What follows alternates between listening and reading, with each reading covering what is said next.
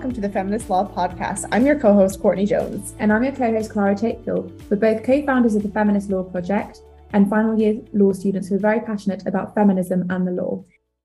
Today on the podcast, we're continuing our interview with Professor Abbe. The vast majority of rape cases, unfortunately, don't get prosecuted. So that's not my fault as a criminal defense lawyer. That's not, and I would argue that's not on account of my conduct in trial. That's frankly because of law enforcement and the ways in which law enforcement puts women off. And it's because I think of how intimidating the system is writ large, but there's some things we could do about that, it seems to me. But I'm not at all saying that we are perfect at prosecuting and holding accountable sex crimes. But I do think that especially in the United States, punishment is too harsh. It's just too harsh. It's way harsher than what currently exists in Canada, France, the UK, in our like-minded democratic countries. And that people grow and change. One of the most poignant things I ever heard was a testimony at a resentencing hearing from somebody who was a formerly incarcerated person and who had recently re-entered society. And it was on behalf of a friend of his who he came to know and basically grew up with in prison, who had spent 34 years in prison, 34 years from when he was a young man. Nobody could say that's a short period of time in prison. His crime, the guy who was being resentenced, his crime was bad. It was armed rape. It was armed rape in the context of drug wars and payback. And I'm not minimizing the crime at all, but 34 years ago, the crime was committed. And the man who was convicted had completely changed himself in prison. He was self-educated. He read feminist theory. He read feminist poetry. He was a poet himself now. He totally understood from the perspective of African-American society and families and women, the role he had played and what he did. He was the kind of person who everybody looked up to. He had this kind of quiet dignity. I got to know him because the Georgetown clinic that I direct teaches research and writing at a couple of maximum security prisons in Maryland. And he was the facilitator on the inside of this particular program. Anyhow, his resentencing consisted of a bunch of cross-examinations by a woman prosecutor of a certain generation who focused on the crime. Every witness who came forward to testify to the very good character and the complete rehabilitation of this man was cross-examined. Well, this was a rape case, an armed rape case. The victim feared for her life. She's serving a life sentence. Why shouldn't the defendant serve a life sentence? And I was a character witness, and I tried to push back, and I said, I hope she's not serving a life sentence. She declined to come and testify or to prepare a victim impact statement. She told a defense investigator that she thought he had served enough time. And so hopefully she was resilient. People can be incredibly resilient. I don't think we should paint victims of crime as all the same any more than we should paint defendants all the same. And I said, I'm hoping that she found a way to move on with her life. I hope she got good counseling. And the prosecutor was having none of it and got really annoyed with me and said, have you ever represented anybody who's been raped? And I said, of course, I've been a criminal defense lawyer for more than 30 years. A disproportionate number of the women I represent have been the victims of both physical and sexual violence. If you spend any time in a women's prison, disproportionate numbers of those women have suffered violence, both sexual and physical, at the hands of boyfriends and family members. I said, I also have represented a fair number of women in battered women's self-defense cases where women who've experienced battering have either killed or assaulted abusive partners. I said, so yes, and I would not paint all of those women as the same. Well, I made no headway. But this guy who testified after me, who had been incarcerated for many years, and who came to speak about his good friend in the prison, was cross-examined the same way, and then he stopped. And he looked at the judge and said, Your Honor, the crime doesn't change. The person changes. And it was incredibly eloquent. You could hear a pin drop. But I also have to tell you, I think that's a feminist understanding. People can change. People can be educated. People can understand more the role they play in keeping the systems the way they are. I mean, this is a guy who changed. Anyhow, I share that story just because the prosecutor was out of central casting. She was a carceral feminist prosecutor. There just wasn't enough time in the world that this man needed to serve for a crime that she despised, and that we can all despise the crime. But I don't know, people change. I think that man in prison would do a very good job of going around talking about his crime and what fueled it and the regret he has as a man. Anyhow, that's a long story. Sorry for telling it. No, that's a really interesting story. And I think given that often like prison abolitionist activists often talk about the harshness of the prison system. So it's really interesting that in this particular instance, this man was completely rehabilitated. But I guess continuing with the theme then of like the harshness of the carceral system, later in your article, when you're discussing carceral feminism, you write, and I'm direct quoting the article here, regards increased policing, prosecution, and imprisonment as the primary solution to violence against women. So do you think that carceral feminism is a sustainable solution to violence against women? And I suppose as a second part of that question, what do you think would be a better solution? So no, I am harshly critical of carceral feminism.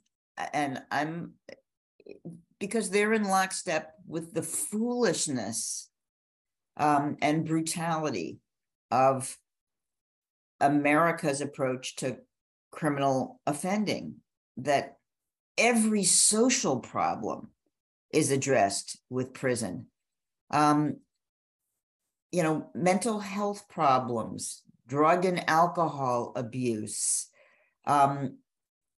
impoverishment, family dysfunction and violence. These are really vexing social problems that need a complicated solution. We don't solve violence against women when we lock up individuals. We don't. We just banish individuals without really addressing the kind of core problems. The scholarship that I like best is coming from feminists who are prison abolitionists, who take a critical eye. My colleague Allegra McLeod has written about the institutions that perpetuate violence against women most and always have and need to be taken down. I mean, she talks about the church, the military, our educational system, and the family. I think her work is brilliant and astute. Violence against women is inseparable from the ethos of the military. And, God knows, no pun intended, in the Catholic Church, we've learned about how abuse is perpetuated. It's deeply hierarchical, and there's systems of secrecy that support it. Frankly, policing, more and more we're learning about not just police brutality toward unarmed Black and brown people, but the way police, often sexually abuse poor women because they have the power to. That's another institution. So I don't know. I like an analysis that attacks the institutions that then filter down into society. What do I think is better? I know I could be caricatured as a, kind of old-fashioned violin playing liberal, but I think we need more education and rehabilitation and understanding about violence and what causes violence. And one of the reasons I think it's sort of pathetic that in 2023, all we can think about is putting people in cages is that we really know something about violence. My academic colleagues in the social sciences have done amazing work on the causes of violence and the perpetuation of violence, especially in families. And some of my favorite work includes an understanding of what causes people to commit especially extreme violence. And there is a kind of gendered understanding. And in short form, it's that men commit acts of violence when they are attempting to exercise control. Women commit acts of violence when they are out of control. I think that's a really brilliant kind of deep understanding, and it fits with my anecdotal understanding after, several decades of criminal defense practice. So what do you do with that kind of an understanding? How do you get at that? I think we're smart enough to figure it out. I do not have all the answers, but I think using some of the literature, some of the research on violence would be helpful. I also think that gender violence is unique. It's different from other hate crime, and sometimes gets lumped in to hate crimes that are, based on ethnic bias or racial bias or disability bias or anti-gay or trans violence. I think we can get at those things. I think there is some education to be done. I have represented people who are accused of hate crimes. Sometimes I find the crime outrageous. By the way, you can be a criminal defense lawyer and hate the crime. You don't become a criminal defense lawyer because you love rape and murder. That is not why I'm a criminal defense lawyer.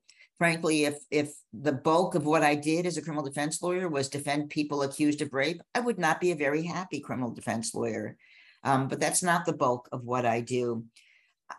But that having been said, I don't think that gender-related bias fits squarely within those other hate crimes categories. And I think women who get caught up in the domestic violence part of criminal court understand what I'm talking about and are kind of on my team. They don't always want their partners, no matter how abusive their partners are, to be in jail. They want their partners to stop drinking or using drugs. They want their partners to get vocational training or get a job. They want some help in changing the behavior of their partners. So they're not always calling for incarceration. I mean, it's a little bit like, kicking the next person down on the totem pole when you're feeling defeated.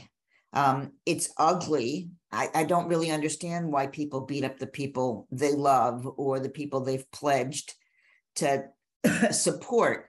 But there's a dynamic sometimes that happens that I would like to get at that's more complicated. I mean, I think that's why a number of jurisdictions are approaching domestic violence in a less punitive way, at least are giving those cases a chance. They're giving the defendants a chance to kind of learn to change behavior. They go through so-called anger management classes. Now, I'm a little skeptical. Some of those courts, do it. They try to take a 12-step approach to violence, but it's often not, I guess, professional. I don't mean to sound like an elitist, but, I think those programs need to be run by people who are mental health professionals and not by probation departments to try to kind of get at why violence is such an instinct in certain circumstances instead of other instincts, and kind of relearning. And a lot of it is hardwired from being raised in families where young people see violence like that.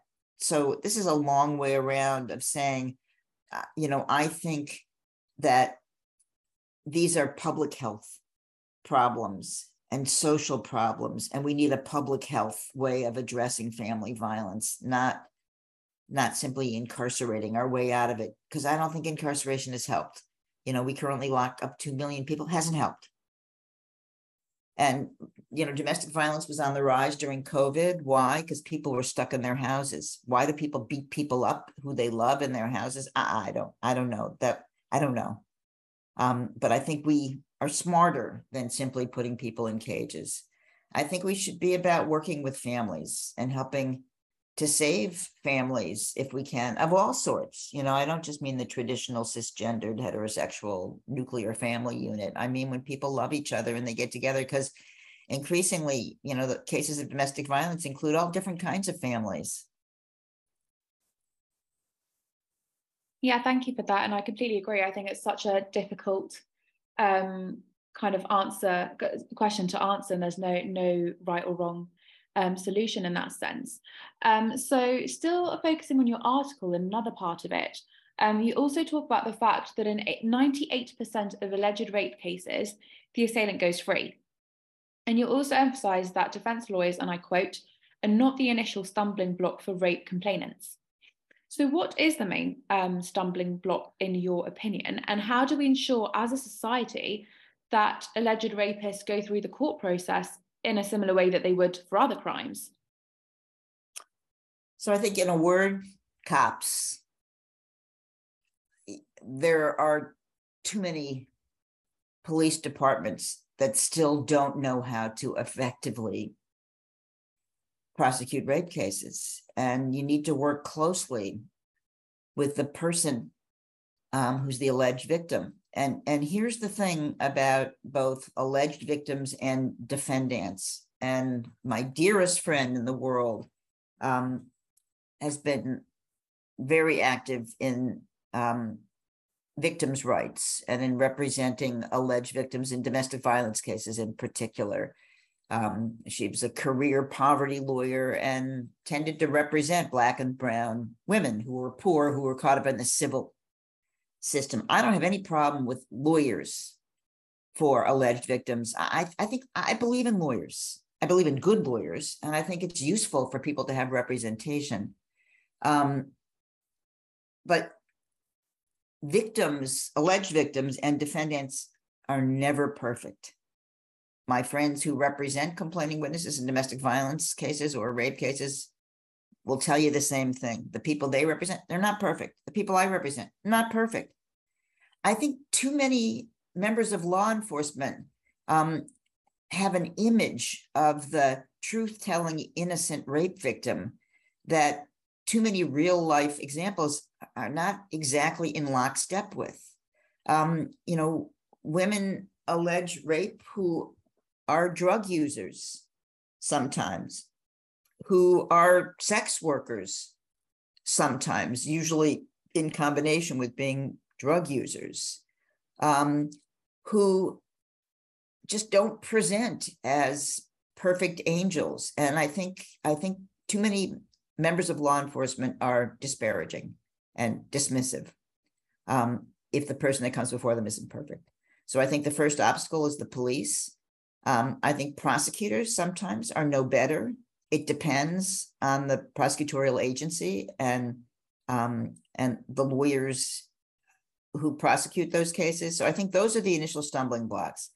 I do think that the system writ large poses a problem, that women imagine, oh no, there's going to be a public beating because once my allegation hits the airwaves, people are going to pile on, and there are powerful forces that will make me feel bad, kind of doubly bad. And, I still think as a matter of public opinion, there's a fear that shame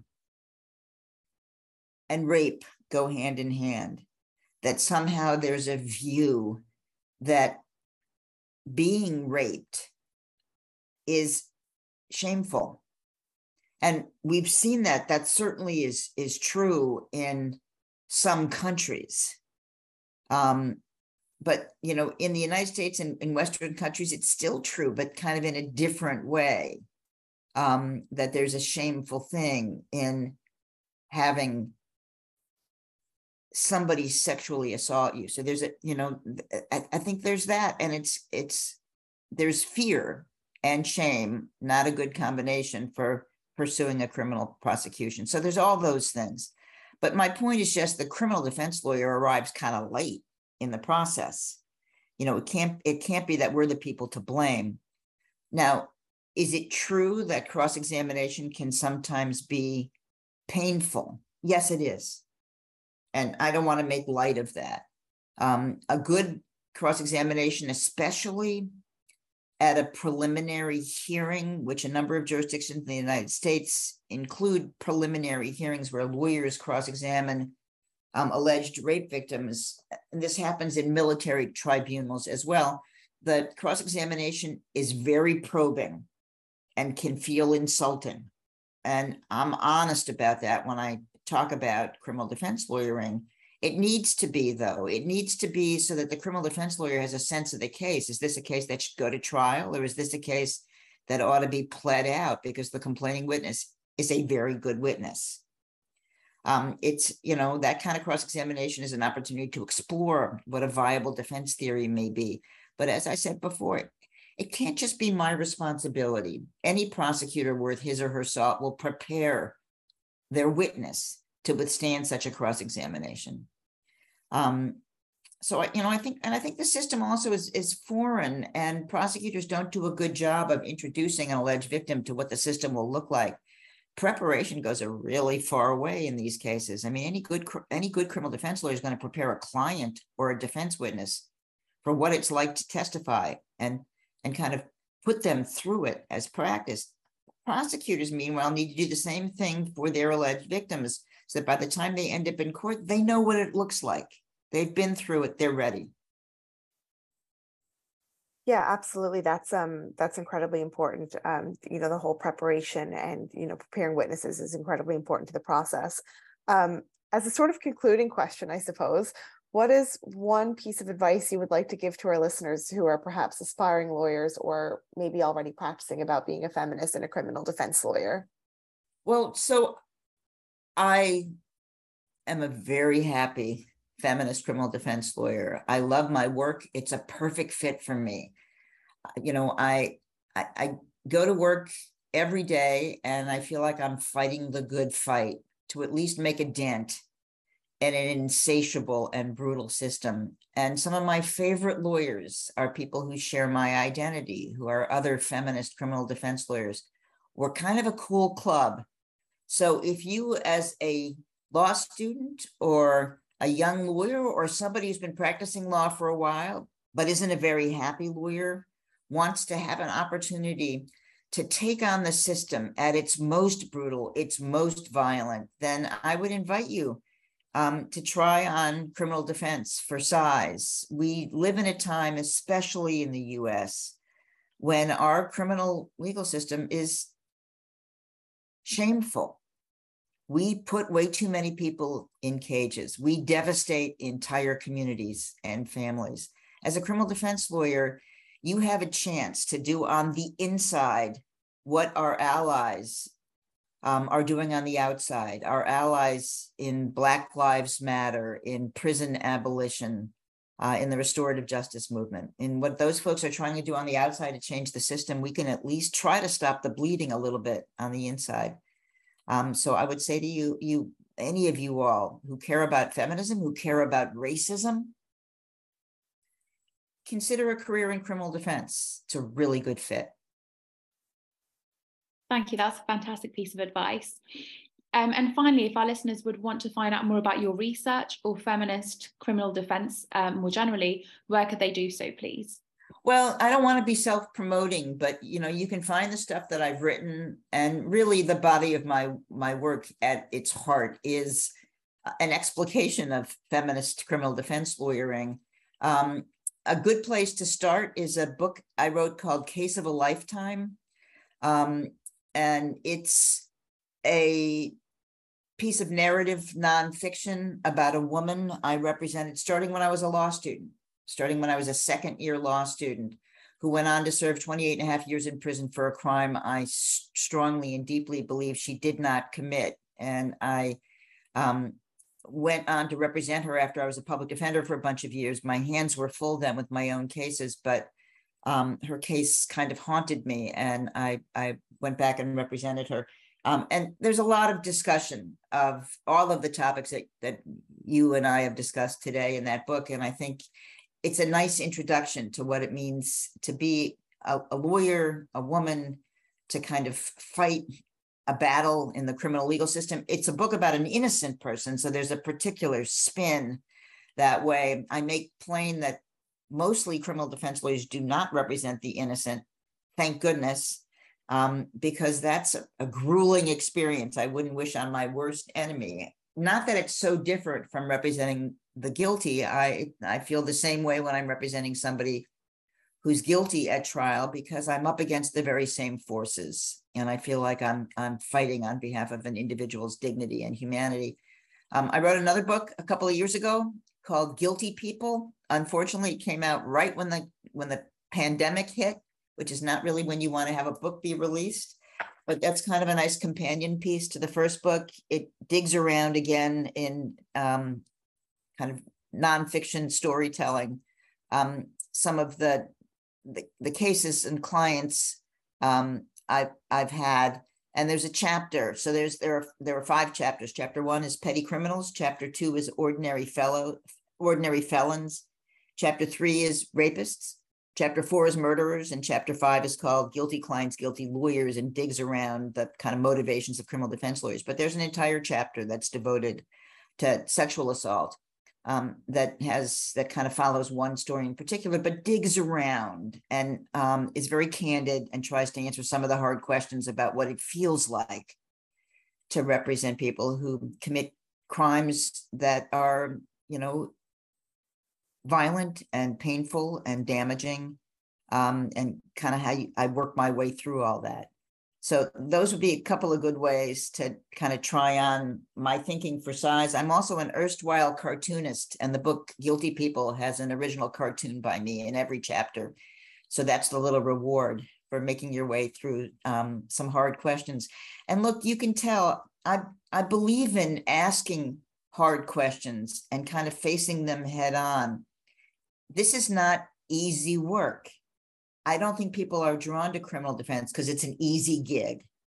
I think we're drawn because it's fascinating and challenging and important and ultimately deeply gratifying.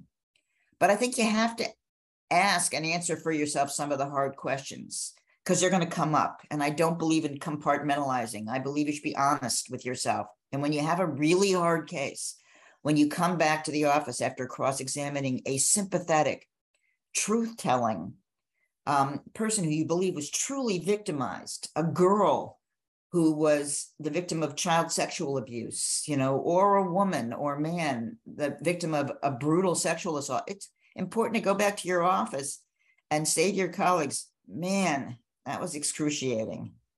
That, you can have a good cry. There's nothing wrong with that, and I believe that you should be clear-eyed about these cases, because if you think it was excruciating in court, undoubtedly there are jurors who found it excruciating. If you think that somebody was a really powerful witness, then undoubtedly the jury or judge feels the same way. And, I don't know, in the end, I think we're all human beings. We're all flawed. I'm certainly flawed. I'm also incredibly privileged. Every time I leave a jail or a prison and I hear the door clang behind me, I feel lucky that I was born to my parents and had my life and had my opportunities. And, I do the work I do because I'm acutely aware that my clients weren't so lucky. That overwhelmingly they were born unfortunate, and unfortunate things happen to them. I don't think anybody's born to do bad, to commit crime. Babies are innocent. I think inevitably things happen in people's lives, and I'm interested in that. I'm interested in what makes people do bad things. And I'm interested in finding people's humanity, no matter what they've done, because in the end, I think I have more in common with my clients than not. I think all of us do. So I think that's an abiding criminal defense sensibility. And I think that's also a deeply feminist sensibility, to understand that people are people and we are woundable, but we are also strong. And, I think being curious and wanting the world to be a better place is also a deeply feminist wish. Well, thank you for sharing that. And thank you so much for joining us on the podcast today. It was really interesting listening to you and hearing from you. So we really appreciate it. In today's Feminist News Roundup, we are sorry to report that a women's rights activist in Colombia has been attacked with acid. Lilia Patricia Cardoso is the director of women's rights NGO Plataforma Feminista Boyacense, which, according to CNN, quote, works to end domestic abuse, gender violence and discrimination, including rescuing victims from the hands of abusers, end quote. Also in today's news roundup, the European Court of Human Rights has dismissed a claim by a transgender parent to register as a child's mother on the child's birth certificate. In making its decision, the court found that there was no violation of Article 8, respect to private life, and that, quote, the former gender and former forename of transgender parent had to be indicated, not only where the birth had taken place before the recognition of the parent's gender change had become final, but also where the child had been conceived or born after the gender reclassification, end quote. Meanwhile, in Canada, the Globe and Mail has reported that women are set to make up 50% of federally appointed judges. They report that currently women make up 47.97% of federally appointed judges and are just 19 short of achieving 50%. Finally, California has put forward a bill that would criminalize the distribution of pornography generated by artificial intelligence, where a person's likeness is used without consent. Under this bill, perpetrators can face up to $1,000 fine or 1 year in prison. If you have any suggestions for this podcast, let us know directly via email at contact@feministlaw.org. Please also visit our website at feministlaw.org and follow us on Instagram and LinkedIn to keep up to date with our latest articles, podcasts, newsletters, and exciting news. The music for this podcast was sourced from pixabay.com. Thanks for listening.